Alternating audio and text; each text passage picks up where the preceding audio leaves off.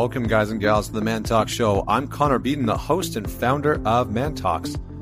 This podcast brings together some of the best thought leaders, teachers, and extraordinary individuals to help teach and mentor you on how to be a top performer in life, love, and business.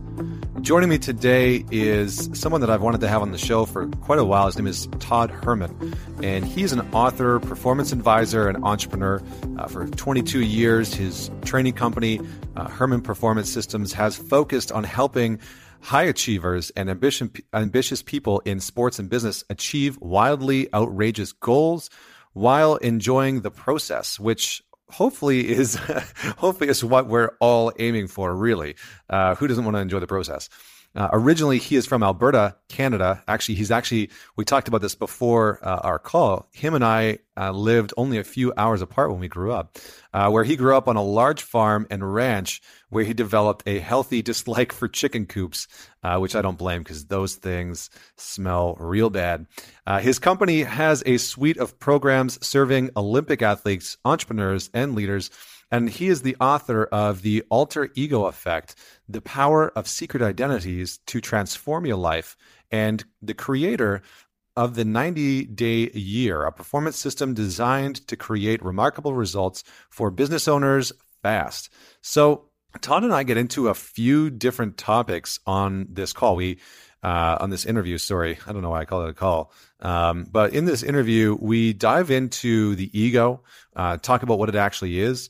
We talk about creating an alter ego and how many professional athletes, many high achievers that have done some incredible things in business and entrepreneurship actually use this methodology. It's really, really fascinating because he has done some research and has some good examples like Bo Jackson, which he talks about, and a few other athletes and entrepreneurs who actually use the process of creating or using an alternate ego, an alternate sense of identity and personality to achieve incredible results when they feel like their personal identity, their own identity, isn't maybe capable or able or has the right tools or equipment to achieve the desired results that they are looking for. And it's such a fascinating topic because as we get into, we actually talk about how malleable the identity and the ego actually are and how well this methodology can serve us in wanting to embody the type of results that we want to produce, but also getting ourselves into action, getting ourselves out of a funk, getting ourselves out of maybe some unhealthy bad habits. I think we could all do with that. I know a lot of us would love that. But also how we can focus our energies and our attention and our awareness towards producing the type of results that would be incredibly rewarding and fulfilling for us. So this is a really cool topic, and I'm sure, by the end of it, hopefully you've got, taken some great notes. But also, if you'd like to have Todd back on, feel free to reach out to me because I feel like him and I only scratched the surface to some of this dialogue. So feel free to reach out to me via Instagram or Facebook, whatever your platform is. You can feel free to email me, connor@mantalks.com, and let me know if you'd like to have him back on or someone like him to discuss this topic further. Also, as a quick reminder for all the guys out there, head on over to Man Talks community on Facebook. Some really, really great conversations as of late. That community seems to just be the quality, not necessarily, we don't have 50,000 guys in there, but the quality of the conversation truly is exceptional. And then I'm really excited to announce that I've launched a men's weekend, and it's going to fill up quickly as it already is filling up. But at the end of May, we have rented out a complete space, and we're going to be doing some men's work. And we are going to be working on helping the men that join us find a deeper sense of clarity on their life purpose, on the direction that they want to take their life, because a lot of the men that come and work with me are going through a transition, and how to deepen the connection with your partner, how to basically fix the relationship that you're in, if it's become stagnant or if the intimacy has sort of, waned or fallen off, but how to overcome conflict with your partner and show up more grounded, more present, less reactive, and basically just a better man, a better leader, a better father, a better husband. So if you're interested in that, head on over to mantalks.com and check out the men's weekend. Feel free to apply if it looks right for you, and you and I will jump on a quick call to see if you're a good fit and if it's a good fit for you in your life. So that's it. That's all I have for you today. And without further delay, please welcome Mr. Todd Herman. Thank you for having me, man. I'm excited for this. This is a long time coming. I know, man. I'm really excited. I've heard so many great things about you through the just through the people that we know, and I've been following along your work for a while. I'm really excited to have a conversation with you here today, and I know that you're going to add just a ton of value to the listeners. Yeah, well, I'm excited to jump in with you. Wonderful, man. So let's get started with the big question, which is tell us a story, a defining moment in your life that made you who you are today. Well, there's a lot, like anybody. I think to kind of maybe step into the shallow end first instead of jumping into the deep end. One would be, so I live here in New York City, but I grew up on a big farm and ranch outside of Medicine Hat, Alberta, just across the border from Montana. My parents knew that I was definitely not going to be the kid who came back to the farm and took it over. I had two older brothers that were far more interested than I was. And I've always been a very outgoing and gregarious person, and probably the one of our group of siblings that was most susceptible to maybe fast talking people, so to speak, like charismatic folk. Anyways, I was in the corrals with my dad one day. We were separating cattle out, getting ready to send them off to different pastures that we had. And we took a quick little break and we grabbed a pop soda for the Americans listening. We were sitting leaning up against the fence, and he said to me, you see that piece of cow shit over there? And I said, yeah, I see that piece of cow shit. And he said, well, you can take a piece of cow shit, wrap it in a red ribbon, but it's still a piece of cow shit. And in almost like quintessential, like perfect metaphorical form, he crushed up his can and just tossed it over onto the lawn where we would grab it later, and kind of walked away. And what he meant, because we talked about it later, was, you're gonna be the one who travels the world, definitely, and you're gonna meet a lot of people who are dressed in 3-piece suits, wearing pocket squares and all that kind of stuff, or they're gonna look a certain way. But make sure you look past that red ribbon that's wrapped around people, because that might just be a piece of shit in a disguise kind of thing. And I've never forgotten that. I've shared that on stages with people. And when I first started out, I did a lot of talks to like college kids, and I had people that would reach out 7 years later, and they would say to me, after I graduated, I was sitting across from someone at a big company that I wanted to work for. And I couldn't stop thinking, this is just someone with a red ribbon wrapped around him, or this is a business or an organization that's got a red ribbon wrapped around it. And this is not where I want to be. So just as like a great frame of reference, that is always kind of what has helped me maybe avoid. Hasn't happened every single time. There's always people that sneak through, but just carrying that, it's a classic. You can take the boy from the farm, but you can't take the farm from the boy. So yeah.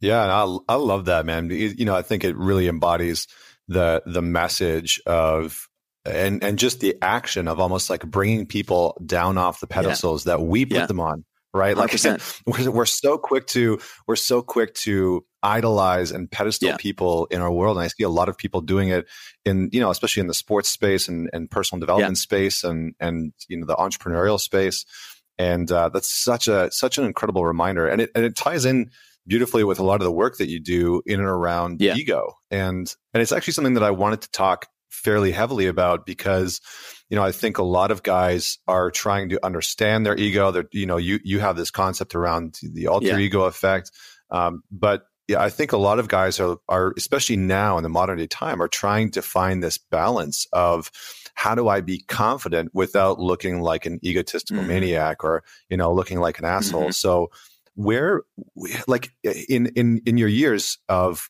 doing this work and speaking on stages and working with athletes and entrepreneurs, how have you really seen and started to understand the ego? Like, to a layman, how would you explain the ego? Well, I think just one thing I want to share with people that I know individuals struggle with is do not apologize for your greatness. Like, don't apologize for the fact that you might be really amazing at what it is that you do. Don't apologize for that. And I think that the idea of humility, being humble, has been taken to such an extreme that people have actually, I think imposter syndrome is even more pervasive now than ever before. And a lot of that is just from the social world that we live inside of, where people are creating highlight reels on social media, and maybe fabricating some sort of identity online that isn't a representation of, maybe who they really feel they are on the inside, not because they think that they're being fake, but because maybe they're doing something because they think that that's what they're supposed to be doing, not because it's what they want to be doing. Right. And so, this, I'm actually someone, because I'm a performance person, like I've been working with people on performance, like whether that's pro athletes, Olympic athletes, public figures, entertainers, leaders in business, or what have you. And a lot of my work is obviously rattling around in between the 6 inches of the ears, and giving people tools and strategies so that they can get out there onto the field of play, whatever that is for them, and truly draw out as much of their capabilities as possible in that moment where they're performing, whether that's showing up for a presentation and rocking the presentation and not, playing down to the fact that they think that they're not good presenters. That's a narrative that isn't true. You might not have every single skill set of Winston Churchill or Martin Luther King, but at the end of the day, you do have a lot of innate qualities that would allow you to be a great presenter. So this comes back around to your question of the ego. Is I'm not someone who likes to go in and tries to dissect it too much, because I think it's a dangerous thing. It's a rabbit hole that people fall down, and then it creates a lot of wasted time and resistance builds up. The answers for most of us don't sit on the couch reflecting a lot. The answers are on the field of play, in taking action and tasting life, and really understanding that at our core, the intrinsic motivators that are built inside of us, those things like exploration, exploring the world around us. That's why, and there's no better group of people to just watch intrinsically be motivated, because they're just locked in the process, is babies and children, right? Like when the baby comes out of the womb and it's laying in its crib and its hands are going everywhere, it's exploring the world around it, trying to create some sense of it all, right? And map it. That's an intrinsic motivation to explore things.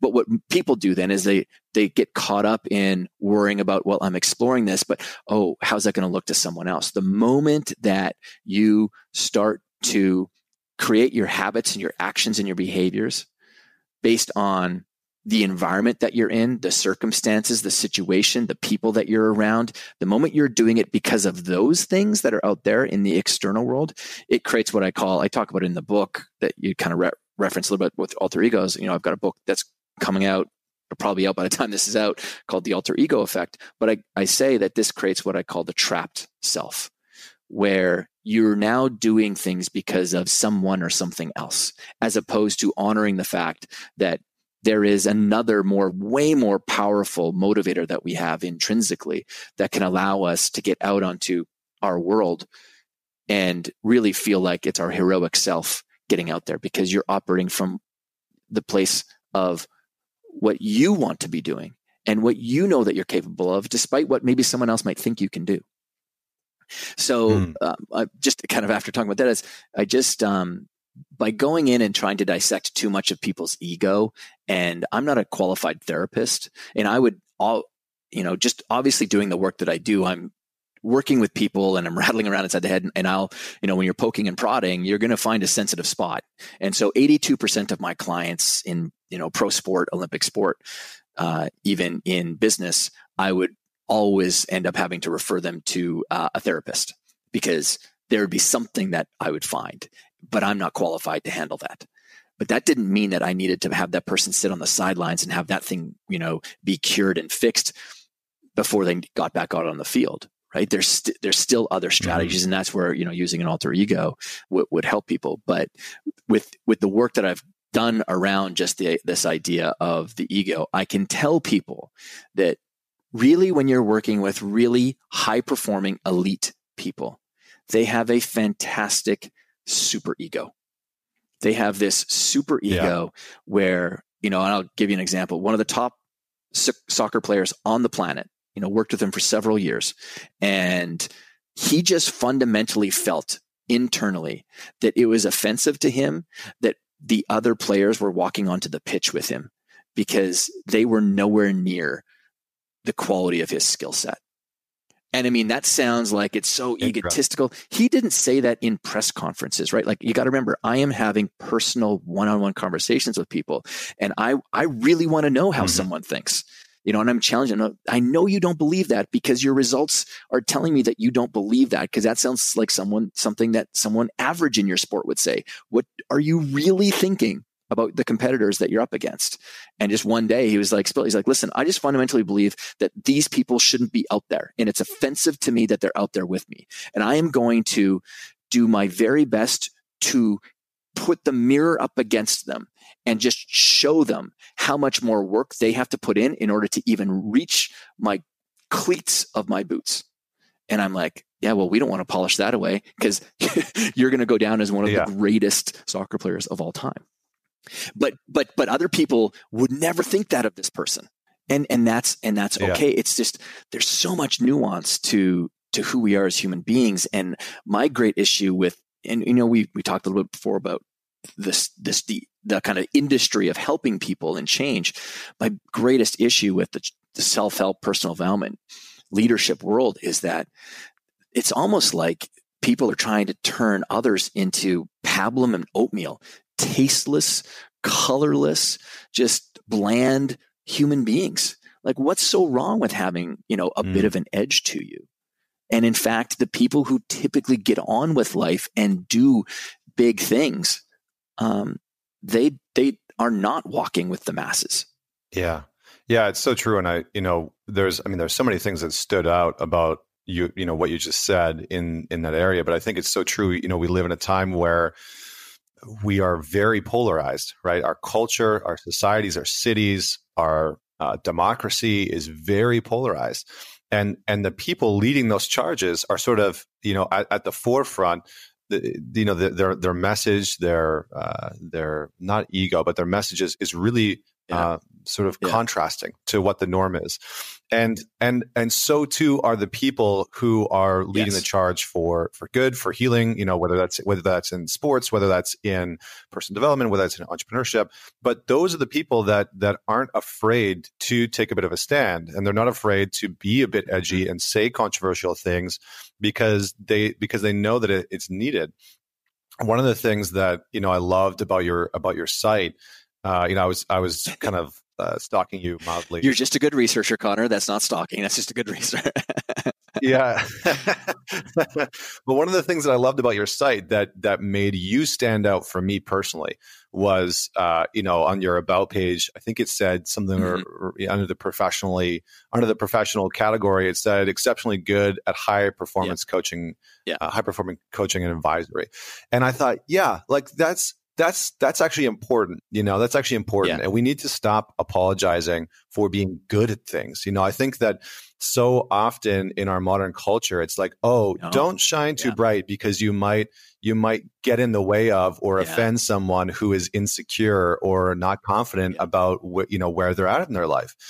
And unfortunately, that hinders people. And I see it all the time with really great a lot of the guys that I work with that are entrepreneurs and business owners and, professionals who are trying to make progress in their life, in their relationship and as fathers and leaders, but they're concerned with what everybody around them thinks and is going to say about them if they actually own the fact that they are good at something.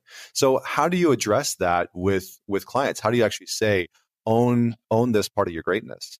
Well, I mean, it's going to be dependent upon the personality type that I have in front of me. But depending on the person, I mean, I'll give you an example with someone recently.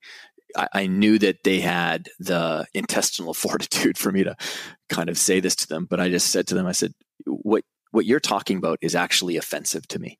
The fact that you are just recounting how you show up small in a couple areas of your life that are really important to you that you don't want to show up small in, that's offensive to me, because I surround myself with people that are doing good things and are good people. And I think it's an obligation of mine personally to make sure that I leave this world a half a percentage point better, whatever that might be in whatever area.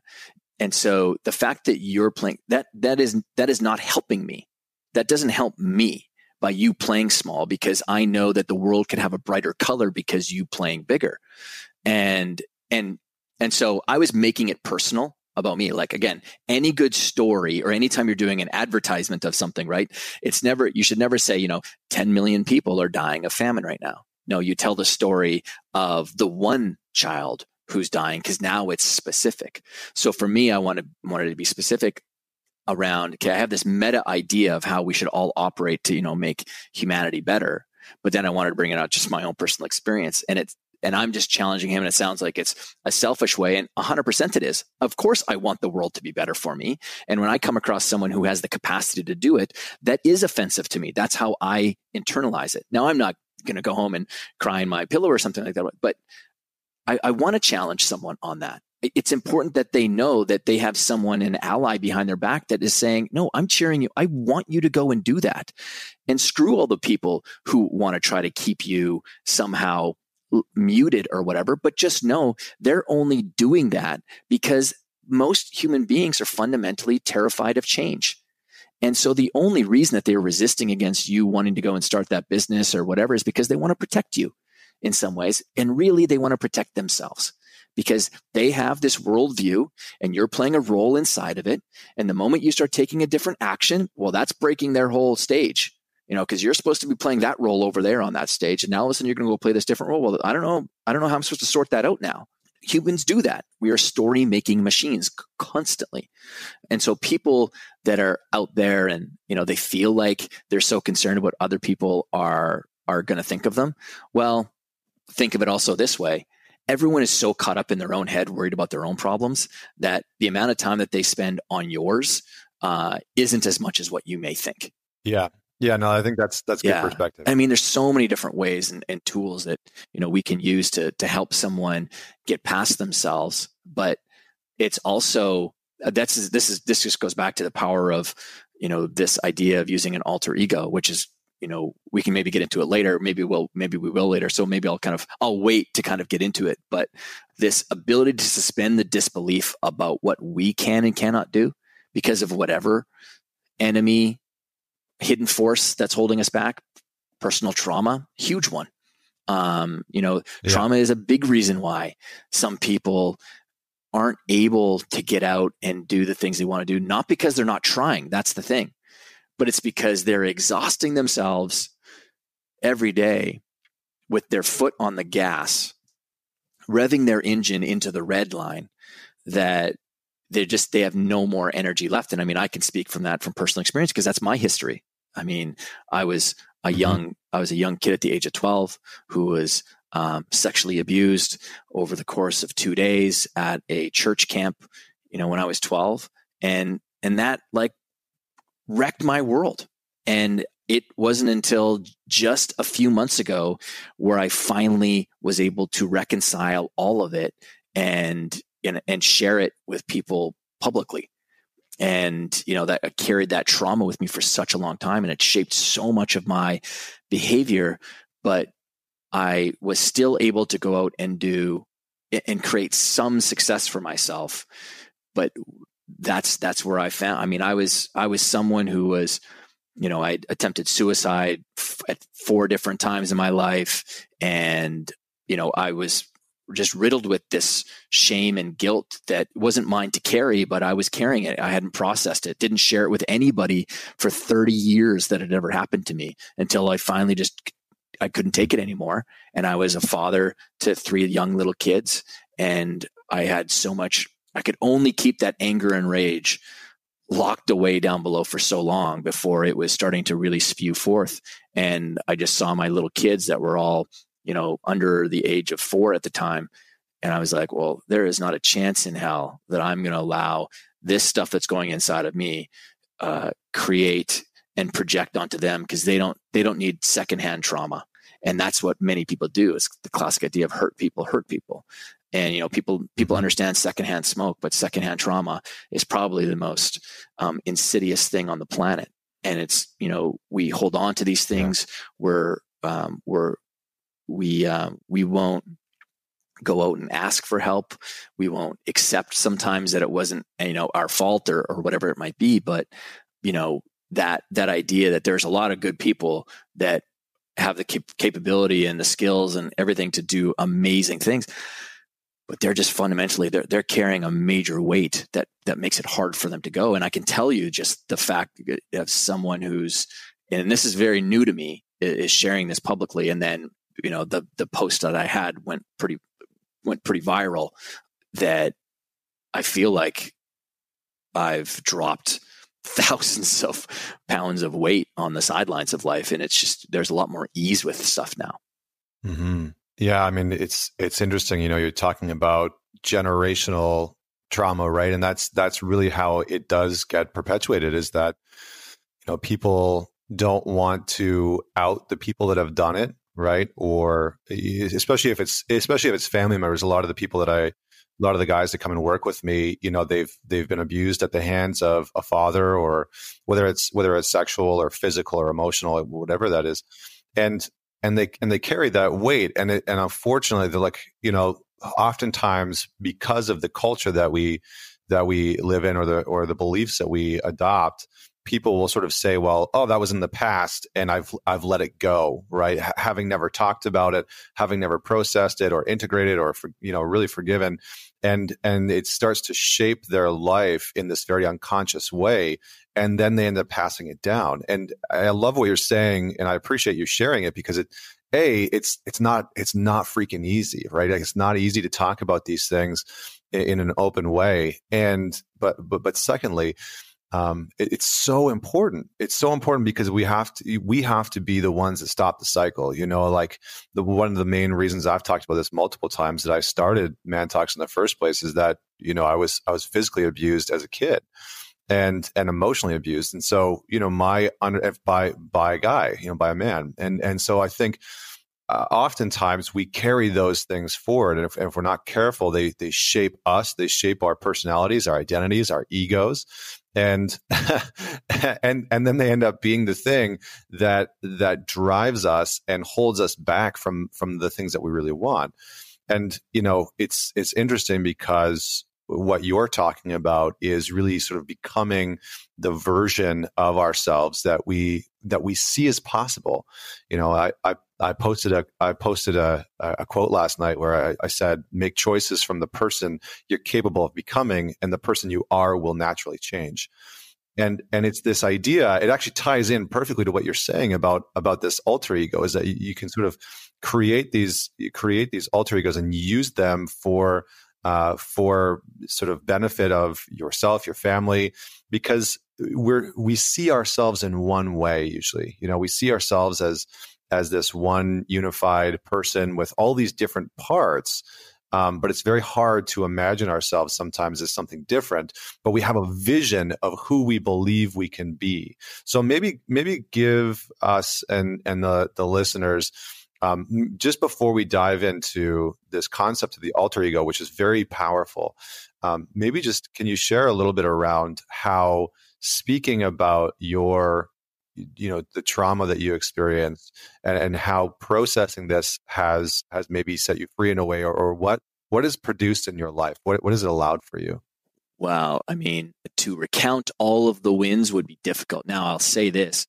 So the first time that I had shared it was on September the 3rd, 2017. And I told a friend, and then I went right home and I told my wife. And the reason I told my friend close friend here in New York City I just was just worn out. I was going through a lot of stuff professionally. I was going through I'd sued a former business partner. So I was going through a major lawsuit here, and, just raising 3 children. There's just so many things. And I couldn't kind of cope with it almost anymore. And so I told him I just needed to get it out. And then I went home and told my wife, and my wife's reaction was she almost laughed. And it wasn't because it was funny. It was because she was just like, oh, now I get you. Now I understand you. Like, now I've got the whole book. Like, there was this missing chapter where stuff didn't make sense as to like why you did things. And now it all makes sense. So, but it wasn't a case where it was one step forward and then another. It was one step forward, 2 steps back. It was because this thing had been hidden away for so long, and you just repress memories. And then because now that you're bringing it up and you're talking about it and all that and getting help, it was definitely that 2017, end of 2017 to a lot of 2018 just recently was extraordinarily difficult. Plus, I'm writing a book, and anyone who's written a book knows just how much of a challenge that is. In many ways, though, because this concept, I've been sitting with it for so long, like 15, 16 years, it was cathartic for me to even to write about it. But the big wins were just the tremendous deepening of relationships with close friends, and just seeing how many people. You kind of fundamentally understand that people have your back, but then when you actually start sharing the stuff that you've had to deal with, it creates this opening for people to connect with you at a deeper level and understand you better, and then just rally around you and help you in whatever way that, they could help. And sometimes it's, I wish I knew how to help you more, just that alone.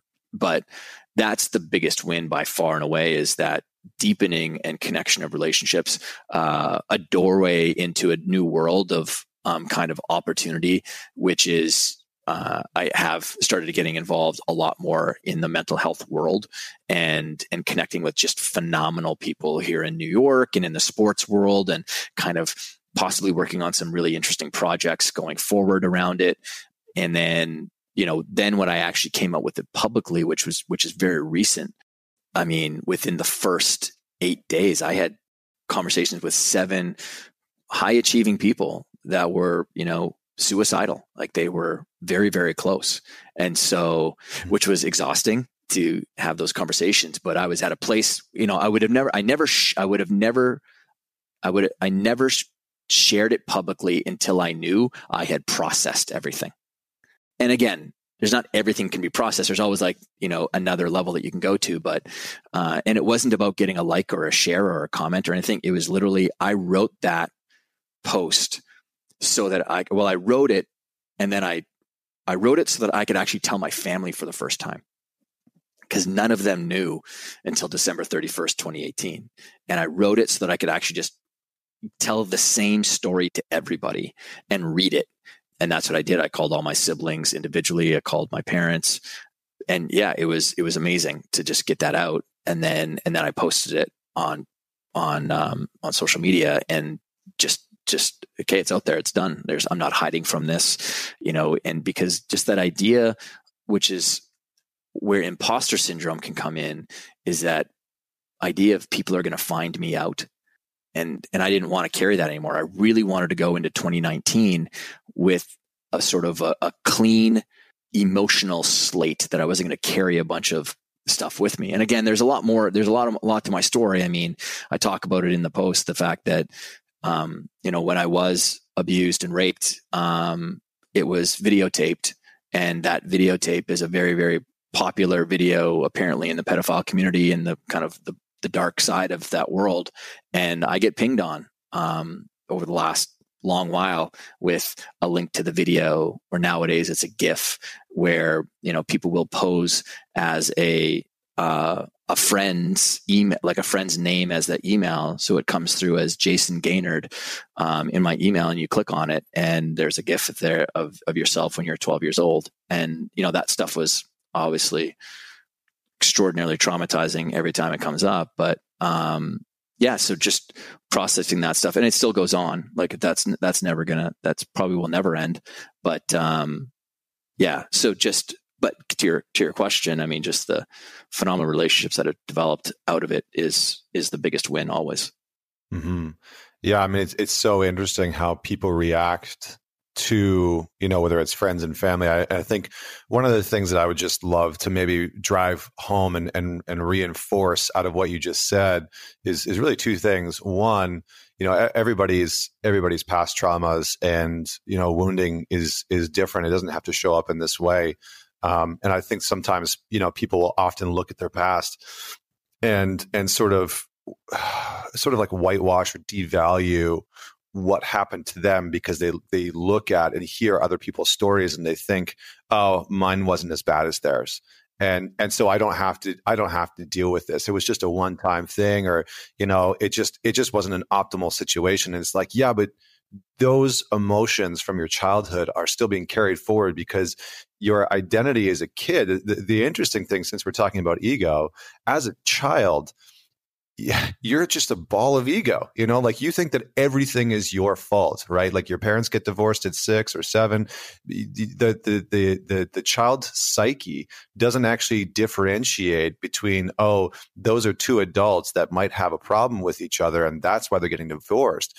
They literally at a subconscious and unconscious level look at that situation and say, what did I do?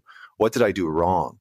And so it's so important for us to understand that as adults, that oftentimes as a child, regardless of what happened, there's a part of that younger version of us that has taken it personally, whether we know that or not, and has sort of taken it upon themselves to say, I was responsible for this in some way, and that's why the healing and the conversation and bringing it into light is so important, so that younger version of ourselves can sort of forgive themselves and then let it go. And secondly, the other piece that really stood out to me was this idea of how it impacts our current situation with imposter syndrome and not feeling like we really know ourselves. Usually when I see people that have that imposter syndrome happening, it's oftentimes because there has been something that has happened in the past that has given them the data or the information that they don't know themselves or can't claim themselves in a way that they would like to. And that is so profound in a way because it can be liberating and it can free us. I also really appreciate the fact that you laid out some of the pieces, and I think probably the most important piece, and I'll move on from this, but I think probably the most important piece from this is the advice or the insight that you gave around fully or as fully as you can processing this before putting it out into the world, because there are very real ramifications, especially nowadays where we live in an age of people seeing a story like that and reaching out and being like, oh, you're a beta cuck, and just that kind of bullshit that's on the internet now. It's very real, and if it hasn't been processed and the time hasn't been given to it in order for us to integrate it and heal properly, it can be very challenging, especially when friends or family, maybe they don't react the way that we want to. So I really appreciate you not only sharing your story, but really saying, to the listeners, like, make sure that you not only deal with this, but you deal with this as fully as possible before you start putting it out in the world. Because the tendency is for people to be like, oh my God, I realized something about myself and I'm going to go share it on the internet.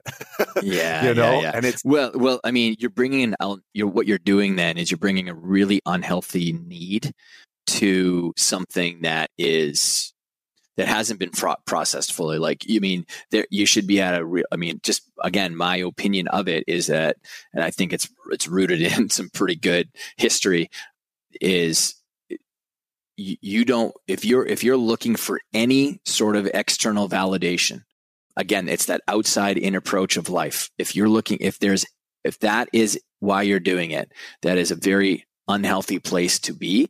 And again, just that mental health, that mental psyche can be pretty fragile. Now it's amazing what a human being can withstand and go through. But if it's like some really serious traumatic stuff, and you're doing it so that you can get likes or comments or some, validation or attention, then boy, all you're doing is you're going to bury that in even deeper, and it's going to take you just that much longer to have it processed. And by the way, like, everyone doesn't have to go and share, right? Like, I was doing it myself as a kind of cathartic process of just removal, because I do lead a public life with the type of work that I do. Plus, I was going to be going out and championing a lot more mental health stuff. I knew that was a part of my future. And so I wanted to be able to talk about it openly. And, up until a couple of months ago, I would not have been able to stand on a stage and say any of that story without probably breaking down. But I had some just phenomenal breakthroughs at the end of, 2018. But did those breakthroughs happen because of just that final 6 weeks? No, it was a constant moving towards it, and I wasn't going to face it down and move away from it. I was really going to process it, because my bigger mission was that there was not a chance in hell that I was going to pass any of this unneeded crap onto my children. They deserve the absolute best version of me that, they can get, because they didn't ask for any of that stuff. And for me too, I want the absolute best version of myself showing up so that I can serve people in the best way that I can. Yeah. Nice, man. I love it. And I appreciate you, just bringing this forward on the podcast, because, more and more, I think these conversations are starting to come forward for many, many reasons. And I've started a part of the podcast where I anonymously interview some of my clients, and they share their story in a very real, raw, and authentic way. And, it's liberating, because I think there's so many people that are out there who have lived with these types of scenarios, in silence behind the scenes. Yeah. So, I really appreciate that. So I want to circle back around to this idea of the alter ego effect that you're talking about, because I think that once we've done the work and we've processed through some of these things, and, we're really looking at how do we be the most effective leader in our family, in our career, with ourselves. I love this concept, because, something that you talk about is like, I think the tagline for your book is something like the power of secret identities to transform your life.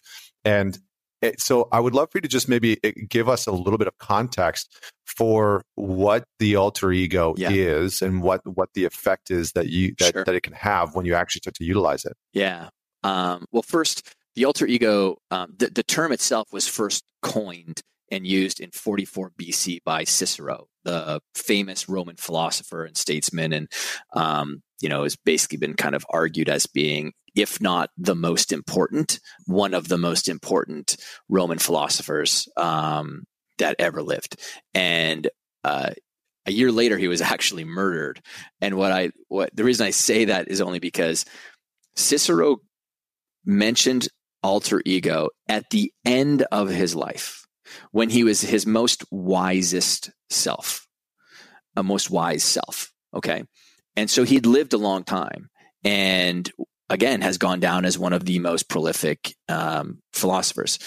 And that's important to know, because I think we've all come across those people they've lived a good, hard life or whatever, and they just drop wisdom bombs on us all the time. That's why I love, hanging out with, people with, a little bit longer in the tooth kind of thing, that have, definitely challenged life, because they just have some very pragmatic wisdom with them.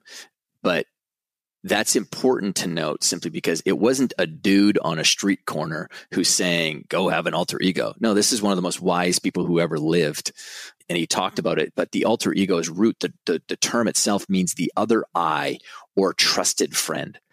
The problem with the term nowadays is that people think of alter ego as a veneer that people put on, the classic fake it till you make it, which couldn't be further from the truth of the idea of the alter ego effect, or the method that you use to develop one, because it truly is a trusted friend that you use. It's an ally that you bring inside yourself to help draw out the natural capabilities that that you have. You had said before, about the importance for people to be able to develop. They have this vision of the person that they'd like to become. Really, though, in the work that I've done with people is people have an inner knowledge that they are already that person, and they're not honoring it. And that's what creates this trapped self. Nothing is more frustrating to someone when they know that they have the ability to go do something. Maybe they don't have all the skills yet, right? But they have the ability to at least move towards the goal or the ambition, whatever it might be, and they're not doing it. And that's what's important. In chapter 3 of my book, I actually break down the entire model of what I call the structure of the self and the extraordinary and ordinary world, and what happens. And so in this ordinary world where we're getting results that we actually don't want, or they're not as premium as we know that they could be, it creates this inner sensation, this feeling, this identity of being a trapped self, because we know all of us isn't getting out there. Conversely, on the extraordinary side of things, it's not that the world is any, different. It's not, bubble gum, gumdrops and candy canes and rainbows over there. Challenges and obstacles are over there as well. But you're operating from an inside out approach, not an outside in approach. You're operating from an, I'm going to draw this core heroic self out onto that field because that's my intention. Now we can use that trusted friend, that alter ego, as the bridge to make that happen. Because like I said, one of the powers that human beings have, and it's so ignored, and yet Einstein said it's our greatest gift, is the power of our imagination, not knowledge, is that we have this creative imagination. It's truly the only thing that makes human beings unique on this planet. Loving other people is not something that makes human beings unique. I'm not saying it's not powerful, but it's not what makes us unique. Other animals show affection and love and caring. But we are the only animal on the planet that can truly use this imagination mechanism in our heads to suspend disbelief, to create heavens from hell and hells from heaven, right? And so what an alter ego does is it taps into many, many psychological phenomenon that we have that I talk about in the book. One of them, just think about it. It's the classic grass is greener on the other side effect. I have this narrative around who Connor Beaton is because I've lived my life. I know every single, scrape and cut and trauma and, thing that's happened to me. And also, human beings have a fantastic ability to completely ignore their achievements and their wins. A lot of times we don't capture them. We go, well, I should have done that better. And I, missed that opportunity or whatever the case is. But we look at others and we create this great glossy veneer. Well, in my head, as someone who's helping people performance, I'm like, fantastic. Let's use that.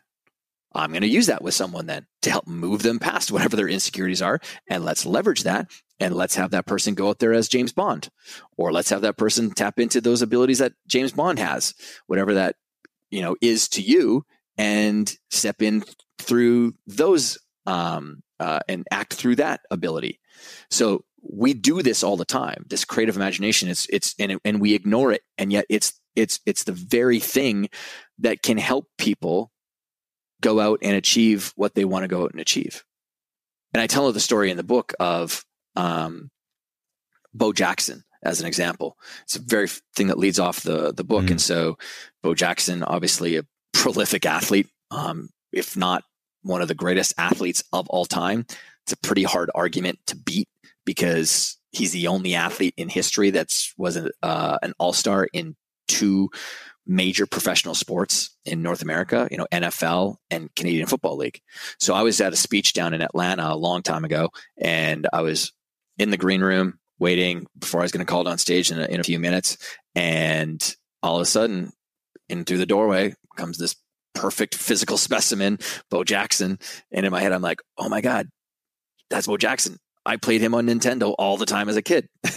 and so he walks over to me and he says, hi, I'm Bo Jackson. I said, yeah, I know who you are. I wouldn't be very good as a sports practitioner if I didn't know who, this phenom of an athlete was. And I played you a lot on Tecmo Bowl as a kid. You won me a lot of games. And he laughed. He said, yeah, you're not the first one to say that. Because if people don't know, in the early versions of Nintendo, Bo Jackson was essentially the cheat code for that game. You basically handed off the ball to Bo Jackson. He couldn't be tackled. He legitimately, you could not tackle him. You could maybe push him out of bounds, but that was about it. And so he laughed, and then he said, so what are you going to be talking about today? And I said, well, I'm going to talk to the kids about, the mental game, but specifically I'm going to talk to them about using an alter ego as a way to draw out their real capabilities on the field. And it helps them get into the zone and flow state as well. And he looked at me and he got this like puzzled look on his face, kind of cocked his head to the side. And he said, Bo Jackson never played a down of football his entire life. And I was like, interesting. Tell me more. And he said, well, if you know my history, I was an angry kid growing up, and I get into some trouble. And while it sounds like that would be great to take onto the football field, I would take unnecessary penalties, hard to coach kind of thing. And it wasn't working for me. And so one night I was watching a movie and I saw this character come on the screen that was like cold, calculating, methodical, unemotional. And I thought to myself, wait a second, what if I brought that onto the football field instead? And it was Jason from Friday the 13th. So his alter ego, an angry kid, was actually Jason from Friday the 13th. And that's what he took onto the field. And it sounds crazy. Sometimes it sounds crazy to other people. Are like, wait, why would you use that one? Why wouldn't I be Yoda? Because it doesn't matter where your inspiration comes from. It's your takeaway. It's your takeaway. Because to him, that's what he needed. He needed to be cold, calculating, methodical, and unemotional. And he saw it come on the screen where he kept on marching towards people. And so he said, I'm sure you're going to maybe talk to the kids about goals, but, I didn't have a goal ever. I had a mission. I had one mission, and that was to destroy anything that got in my path, just like Jason would. And it was such a powerful confirmation. I already started working, with people on the concept for about 1.5 years already, and had a couple of pro clients that I was working on it with, but to hear Bo talk about it. And then he was just amazed that someone got paid to professionally build alter egos for people, but that it was actually a real thing. He sort of stumbled onto it. And I'm like, no, it's one of the most natural things that we do. It's just that we get the creative imagination beat out of us, whether it's through institutional education, whether it's, we kind of take on this internal narrative that growing up means leaving some of that playful part of ourselves behind. And yet it's the very thing that can set people's performance free. And we had a great conversation about it. And in the book, I talk about tons of different stories on how to leverage it on many different fields of play, whether it's at home with your kids or whether it's in business and presentations and so forth. So there's so much science behind this. I'll give you one more example here, because it's something that everyone could understand. There's a psychological phenomenon called enclothed cognition. Enclothed cognition is that we all attribute meaning to the things that we wear, some things more powerfully than others. And an example of this to test it was done at the Kellogg School of Management. They brought a bunch of students into a room.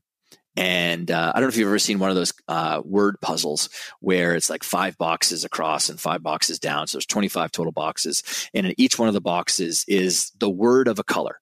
So let's say green, but it's actually colored in a different color. So the word green, but it's in yellow. And then red is blue. And so what you need to do when doing this puzzle is you need to say the actual color name. And it's a real trick in the mind because you actually see yellow, but the word is green. And it's, you got to like cognitively kind of switch back and forth. So they brought this group of kids into the room, students, and they got them to do the puzzle. And they were testing their attention and accuracy and how many mistakes they made, and then speed. So all these kids, they do the exercise, they leave the room, and then they bring in another group and they hand them a white coat to put on. And they tell them that it's a painter's coat. And then they get them to do the exercise. So they're looking at, the word brown, but really it's colored in blue, and they've got to say the word brown.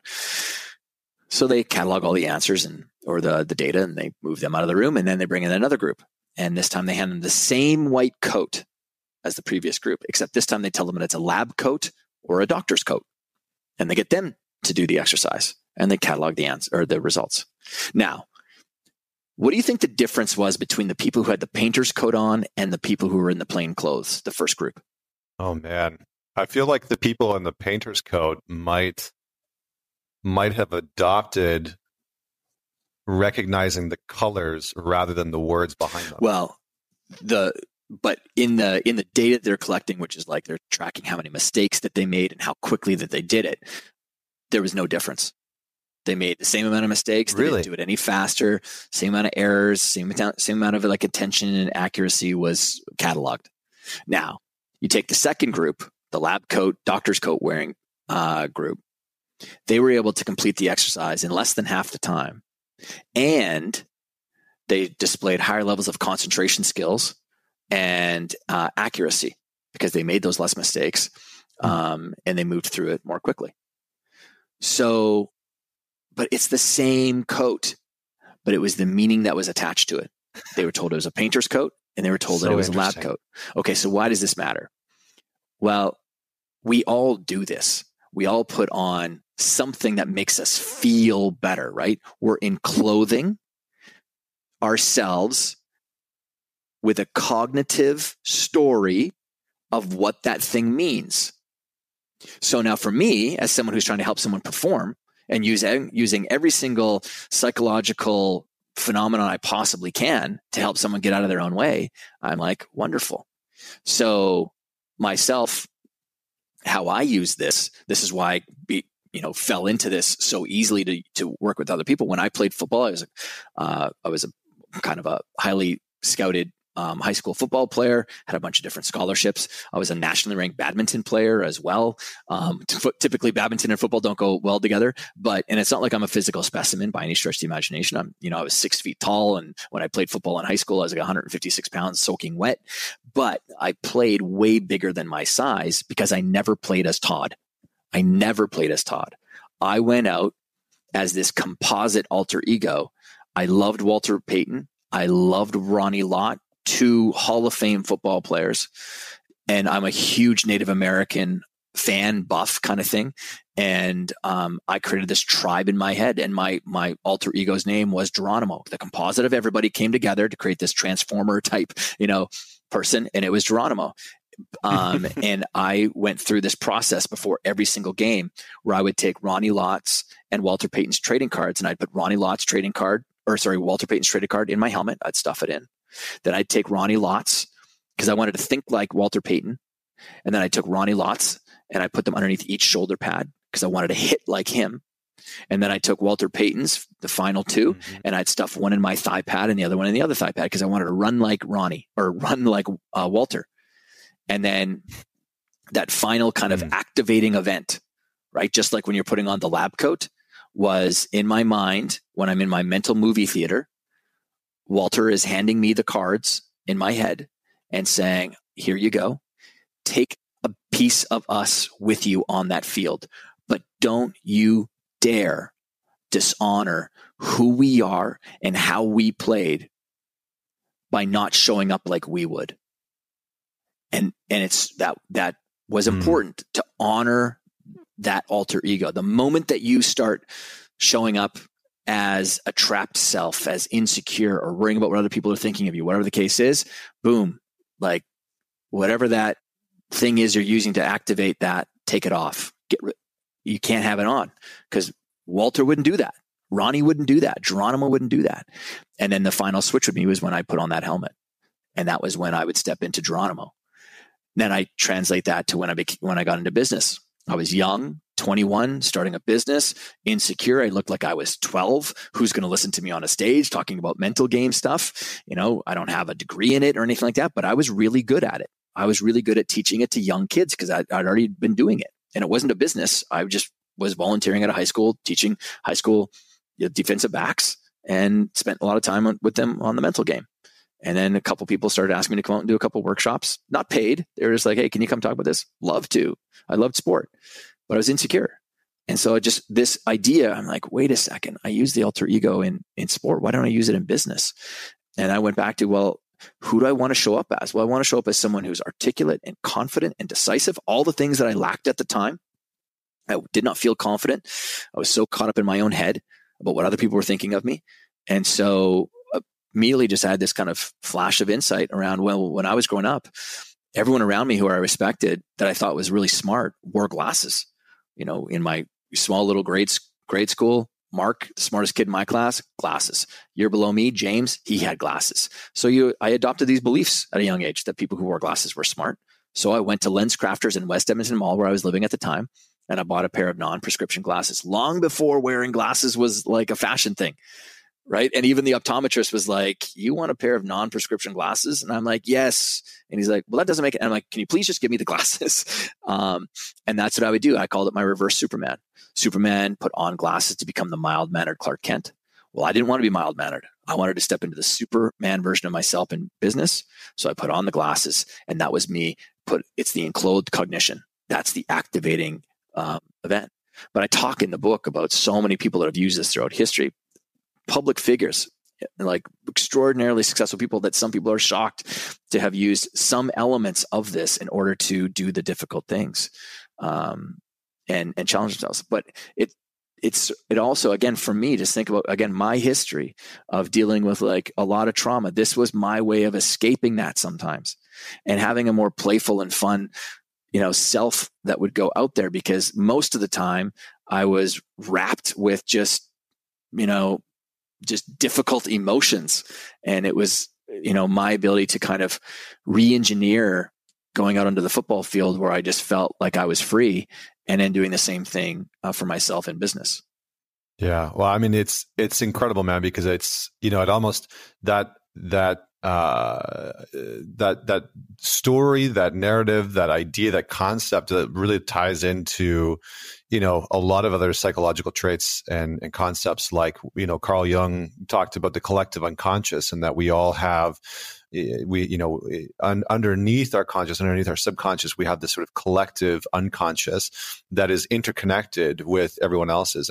And for him, he talked about how we have the capacity and the ability to really tap into what other people, not that we can be psychic of them, but we have the ability to embody them and embody some of their characteristics. And so what you're talking about is really a foundational piece of psychology, but also, like you're saying, such an incredible tool that a lot of really successful people have used. So I love it, man. I think it's such an interesting concept, and I feel like we could go on and in depth on this topic. Unfortunately, we're pretty much done for today, but I feel like I'm going to have you back on the show, and we'll maybe do like a video interview and dive deeper into this, and maybe look at a few more case studies, and actually how people can really integrate this into their life, in a very tactical, tangible sort of way. Which I'm sure that you outline it in the book. So just last questions, when is the book launching, and where should people go to find it? Well, it launches February 5th. So probably by the time this is out, it's out there in the US and Canada, and it's released, around the world as well. But they can go to, any one of their favorite places to buy it. But I also have additional resources at alteregoeffect.com. My home base on the internet is toddherman.me. And, you can find out more about the stuff that I'm up to, and, who and how I help people. But this was a great chat, as I knew it would be. Awesome, man. Awesome. Well, thank you so much for joining me today. And I think next time I have you back on the show, we'll have to talk about Alberta antics. I feel like there's definitely some stories that we could get into there, which I'm sure that the listeners would love to hear more about. So I loved having you on the show today. Thank you so much for joining me. Everybody that's out there listening to this, that's tuned into this, definitely go check out Todd's site. There's some great wisdom there. Check out the book, The Alter Ego, especially if this conversation really landed and resonated with you. Don't forget to man it forward. Share this podcast episode with just one person. It goes a long way into getting this into the ears and onto the phones of other people, especially if you know someone that could benefit from listening to this conversation, whether it was earlier on where we were talking about trauma and the ego and the identity, or with this concept of the alter ego and being able to push through some of the obstacles and resistance that we naturally have in life. So that's it for this week. Don't forget to head on over to iTunes, Spotify, Google Play, Stitcher, whatever platform you use. Leave us a rating and review. And until next week, this is Connor Beaton signing off. Join me next week for another inspiring conversation with another inspiring individual.